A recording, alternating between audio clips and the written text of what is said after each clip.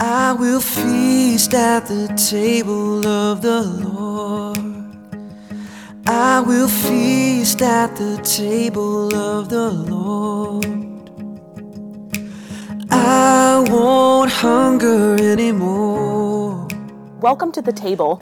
You are listening to the Kingstown Communion podcast with lead pastor Michelle Matthews. The Kingstown Communion is a new United Methodist church existing to gather people into communion with Jesus Christ through courageous conversation, creative community, and collaborating for the common good. For more information about upcoming events and opportunities to serve, visit our Facebook page, facebook.com/Kingstown Communion. We're glad that you're listening along with us. If you live close by, we hope you'll join us for worship in person. And if you ever feel so inclined to help us by giving financially, you can do so on our website, kingstowncommunion.net. At the table of the Lord, there is peace at the table of the Lord. All the earth will shout your praise, our hearts will cry, these bones will sing, great are you, Lord. All the earth will shout your praise, our hearts will cry, these bones will sing, great are you, Lord.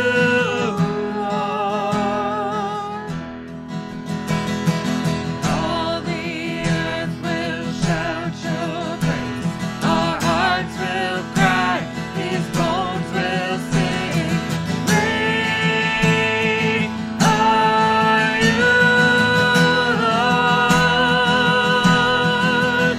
It's your breath in our lungs, so we pour out our praise, pour out our praise. It's your breath in our lungs, so we pour out our praise to you only.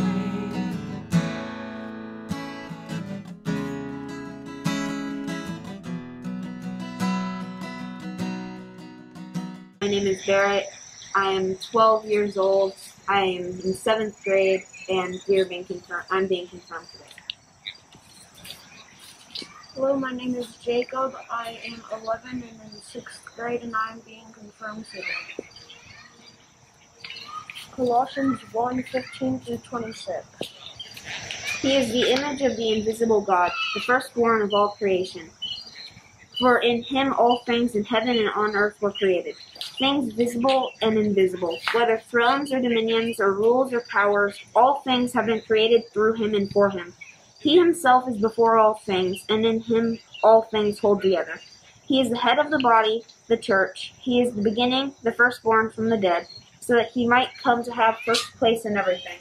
For in him all the fullness of God was pleased to dwell, and through him God was pleased to reconcile to himself all things, whether on earth or in heaven, by making peace through the blood of his cross.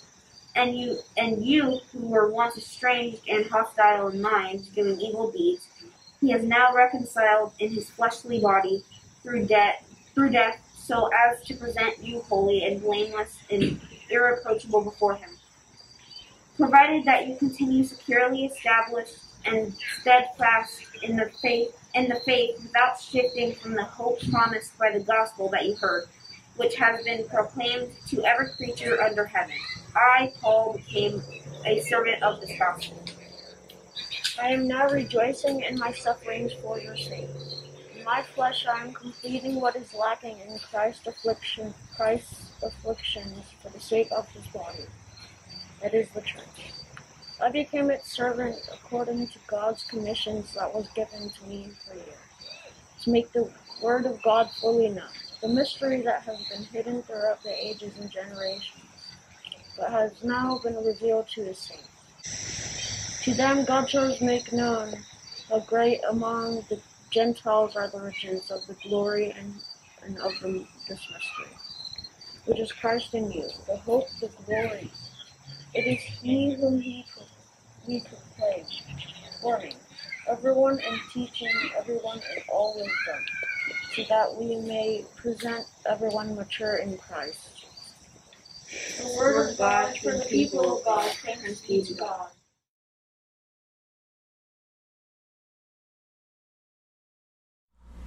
Well, today, friends, we're starting a new sermon series called What We Talk About When We Talk About God.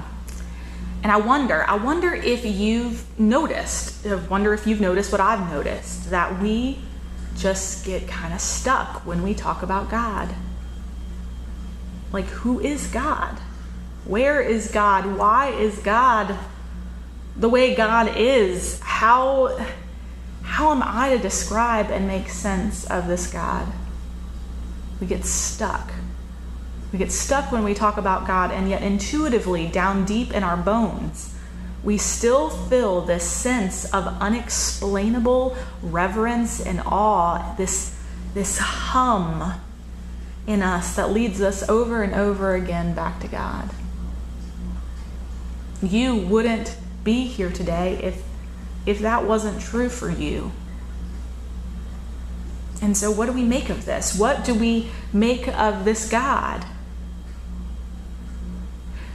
Throughout this series, I hope that in new ways, in a new set of words, with a new language, perhaps a language that you can connect with, that relates deeply with maybe this unexpressed way you view God, I hope that we can get at what we talk about when we talk about God. And I want us to do so with some really simple words. Some simple words that you may not have ever thought to use when you talk about God. That God is open. God is both. God is with and for and ahead and so. Open, with, for, ahead, so. And so today we start with the God who is open, who is generously mysterious. Did you hear it today as Jake and Barrett read from Colossians? The Apostle Paul talks about God in the hidden places and the mysteries. Did you hear it? Paul says this God in Jesus is of the heavens and is walking the earth. This God is visible and this God is invisible. Before all things, in all things, holding things together, this open and generous mystery of this God in Jesus is reconciling all things, gathering together, holding all together until this God is in all and through all and revealed in all. This is the mystery that has been hidden throughout the ages, Paul says. Have you ever thought of God as this spacious? Is this open? So that God is reconciling all things so that God can be in all, through all, revealed in all. In all, how expansive, how open is this God? The thing is, we're not nearly open enough to the God who is open. Before COVID, when I was getting coffee or beer regularly with some of you and other people from the community, I would just laugh because in the span of one day, I could basically be asked, Michelle, don't you believe in miracles? You do, right? And then hours later in a completely separate conversation, Michelle, you don't believe in miracles, do you? One person is concerned I've lost my faith, while another person is concerned I've lost my mind. And this is what I mean when I say we're not nearly open enough to the God who is open, are we? There's this giant either or embedded in those questions: faith or intellect, belief or reason. miracles or logic, faith or science. We make it either or, but Paul says this God in Jesus reconciles, brings together, holds together all things so that this God may be in all and through all and revealed in all. We're not nearly open enough to the God who is open.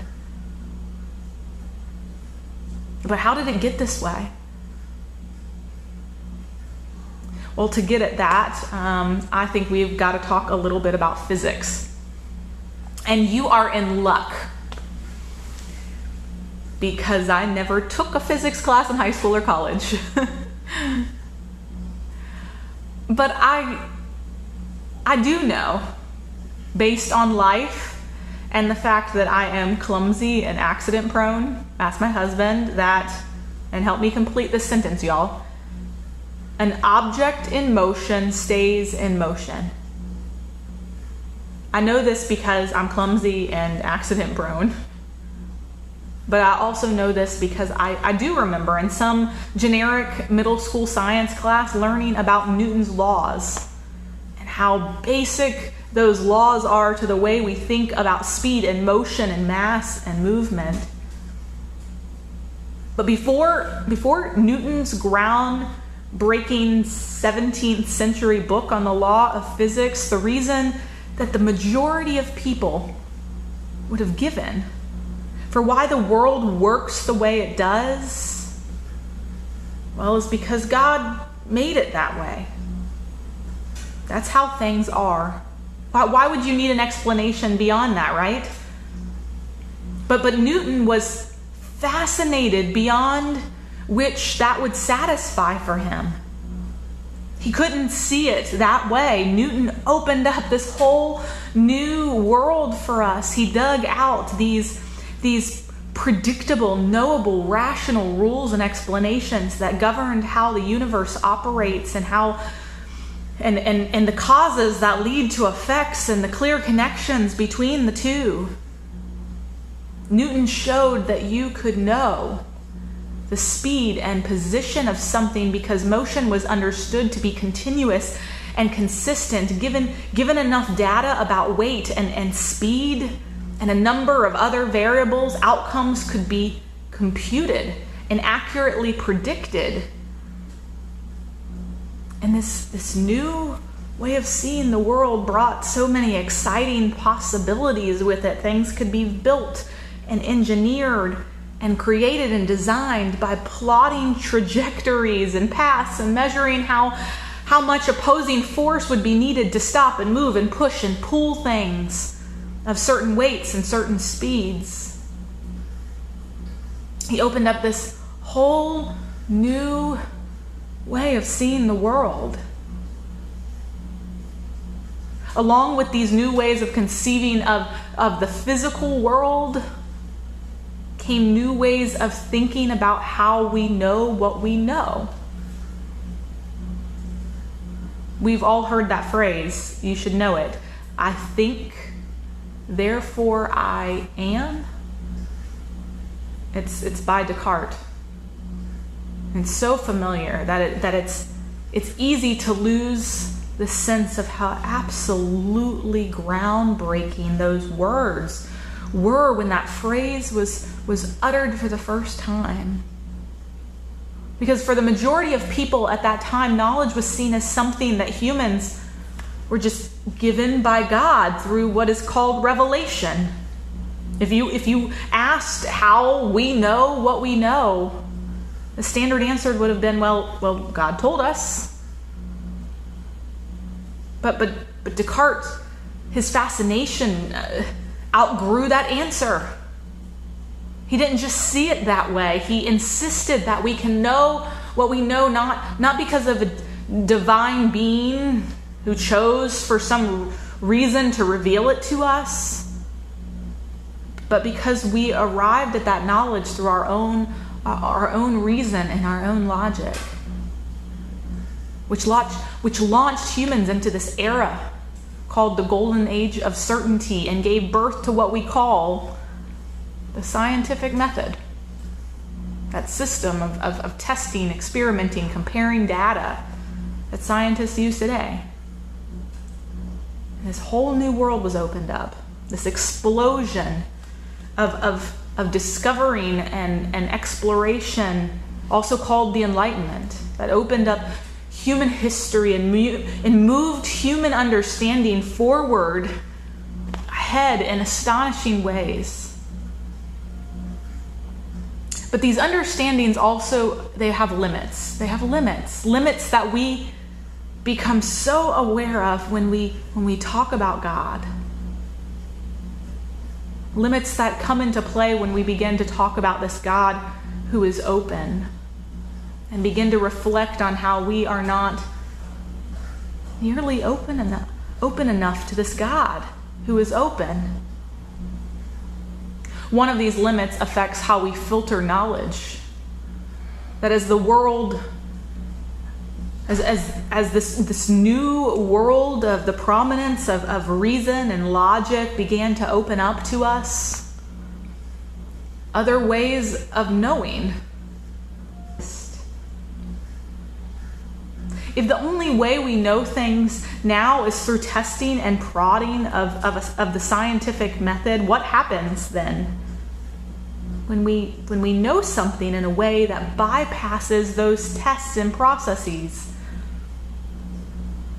Like, does everything we know have to be able to be intellectually proven? In a lab, for something to be valid, it has to be proven repeatedly through tests and experiments that yield demonstrable evidence, right? But what about those things that you just know, absolutely, positively know to be true? What about those things that you would be hard-pressed to produce evidence for if asked? Like explain how that one song just moves you. You know what song I'm talking about. Explain that. Or articulate why you fell in love with that person.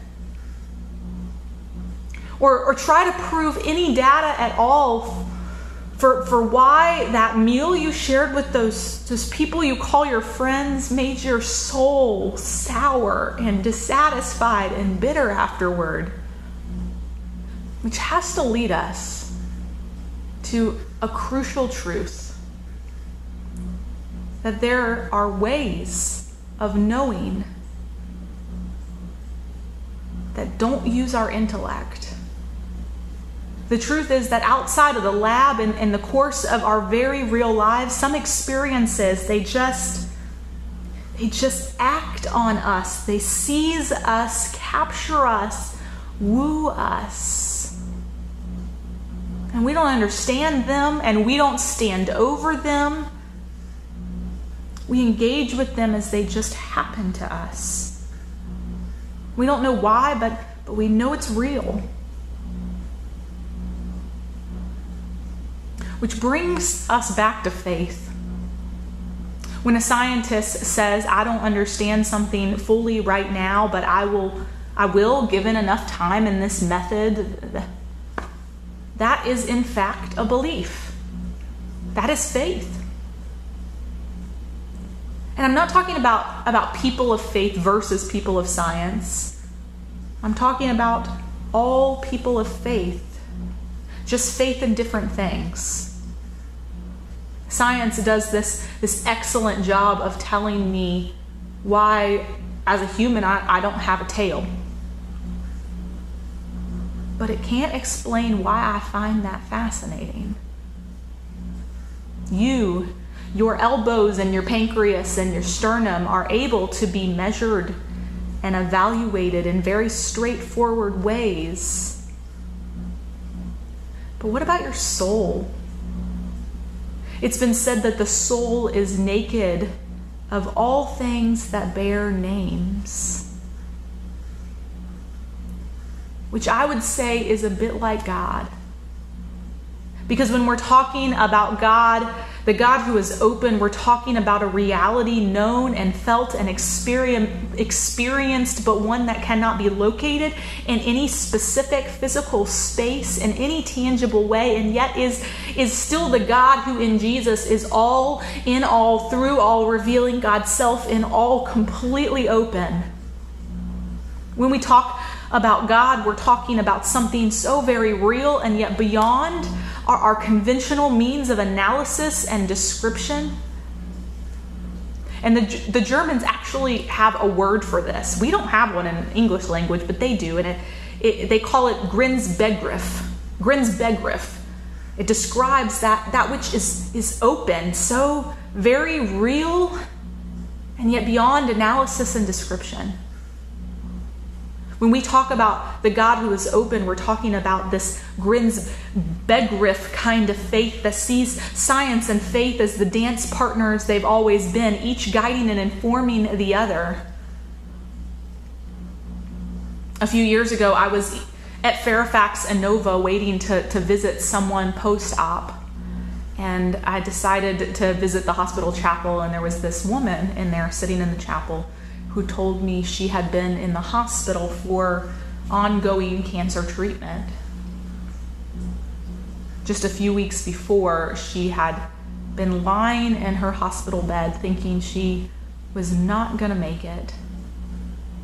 She was at her absolute lowest, filled with utter despair and wondering if she was going to die. When this night nurse entered her room and began lovingly taking care of her.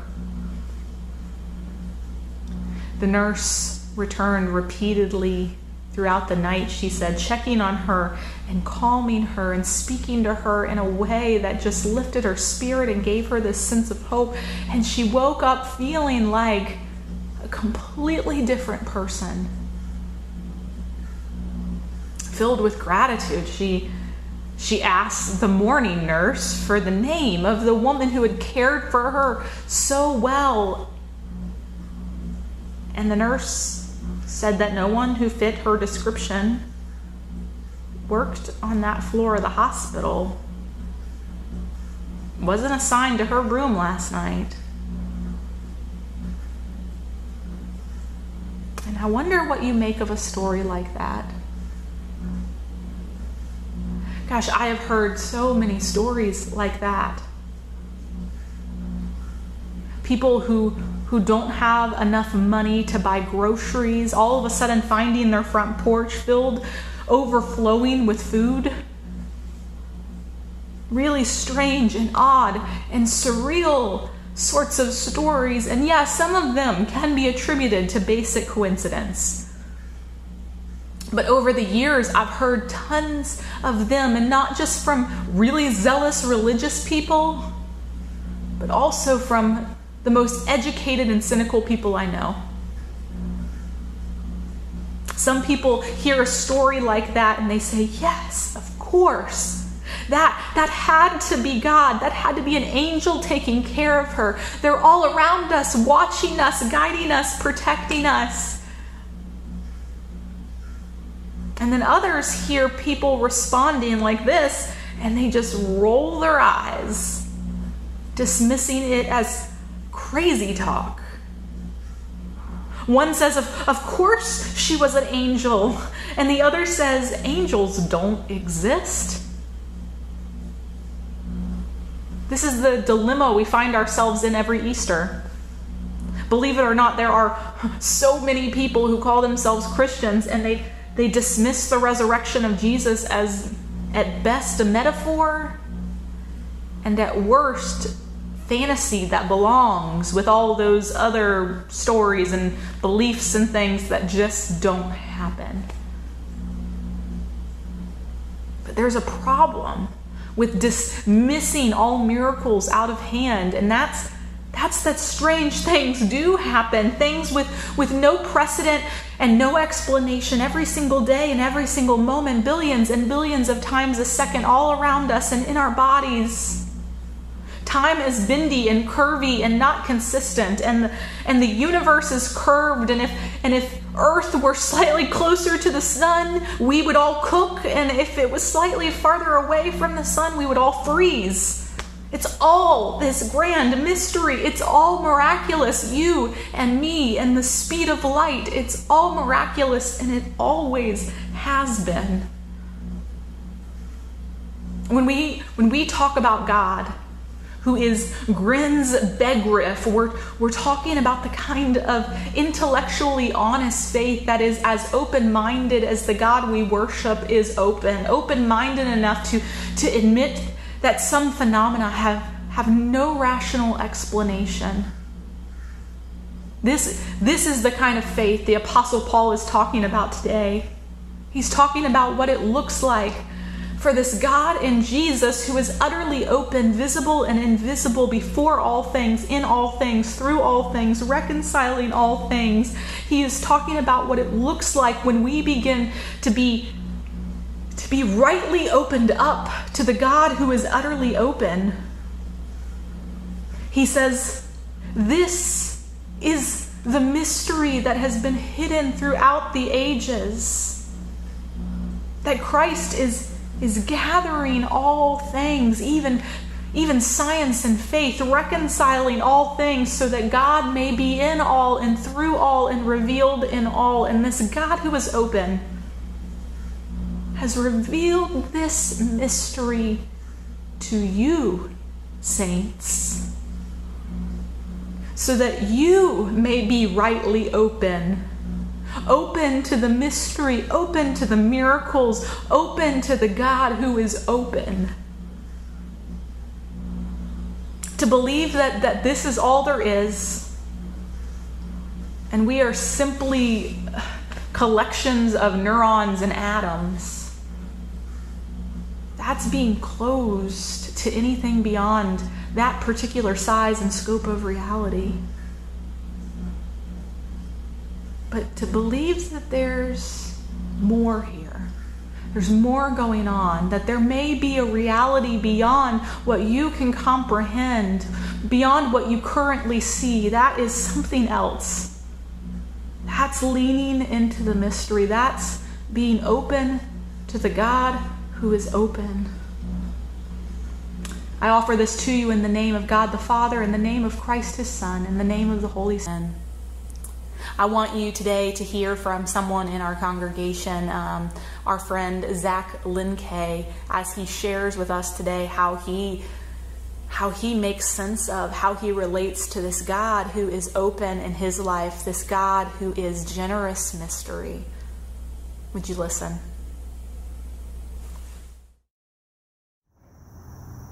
Hi, I'm Zach Lenkay.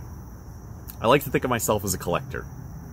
When I was younger, I spent a lot of my time counting and cataloging and sorting and hoarding things like baseball cards, Star Wars trading cards, action figures, video games, or anything else that I could afford with my meager earnings from babysitting and lawn cutting. My bedroom was a museum to my stuff. Behold my stuff, I would think. I was really proud of this stuff, but after a while it would collect dust as I moved on from one collection to another. My family moved across the country when I was younger. I'd lost a lot of my stuff.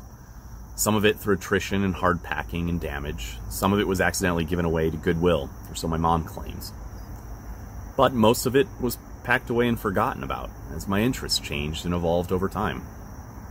The collections of my youth have, for the most part, vanished at this point, either to the depths of my parents' basement or relegated to my own shelves, again collecting dust. But my obsession with collecting is still here and alive. Aside from scratching the occasional itch, I don't buy as much stuff or toys or things like I used to. But I've started a collection and a catalog of little sayings and small ideas and quips, maybe fragments of interesting conversations or half-remembered rough concepts. I use this collection to shape my thoughts, my ideas, and me. For example, I love the Wes Anderson film The Life Aquatic, and 20-year spoiler alert, at the end of the film, the whole cast is confronting the monster that they've all set out to kill. The protagonist, played by Bill Murray, chooses not to take revenge and not to kill the creature that killed his best friend. He just asks, "I wonder if it remembers me," and then begins to sob. I thought it was a beautiful scene. I asked myself the same question, because I have the same desire to be remembered, so how can I? Anyways, I've collected that question and assimilated it into me in the weird way that people somehow do that. Sometimes what I've picked up is flat out wrong, or stupid, or some vain attempt to sound smart. Fortunately, I have a lot of people, whether in my family, or this church, or my common table, my friends that recognize what's gotten inside of me and help peel it out, break it down.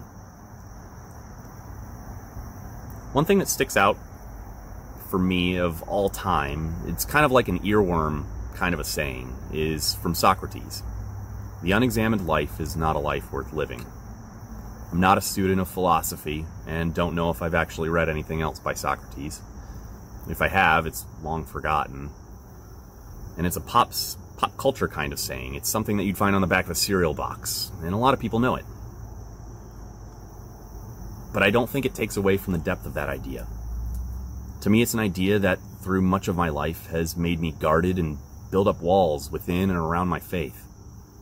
But paradoxically, with a lot of open, non-judgmental conversations with so many wonderful people in this church and in my life, it's helped me be more open to the mystery of faith. If I can question if God exists at all, and question that if he does, what evidence is there that he loves and cares for me, then I can use that same idea and assume the opposite is true. What evidence do I have to prove that God doesn't exist? And if God doesn't exist, then why do I feel so loved? Faith does not come easy to me. I don't expect that it ever will. One day I'll die and then I'll know. Or I won't. Till then, I just have to be open to the possibility and continue to struggle on, and persist with the openness of that question. One of my other great pieces of my collection is the saying, "Be who you are and be that well," from St. Francis de Sales. Maybe that's all I can be. Someone who questions and struggles the mysteries of faith in the universe, but someone who struggles well and is open to those mysteries. Table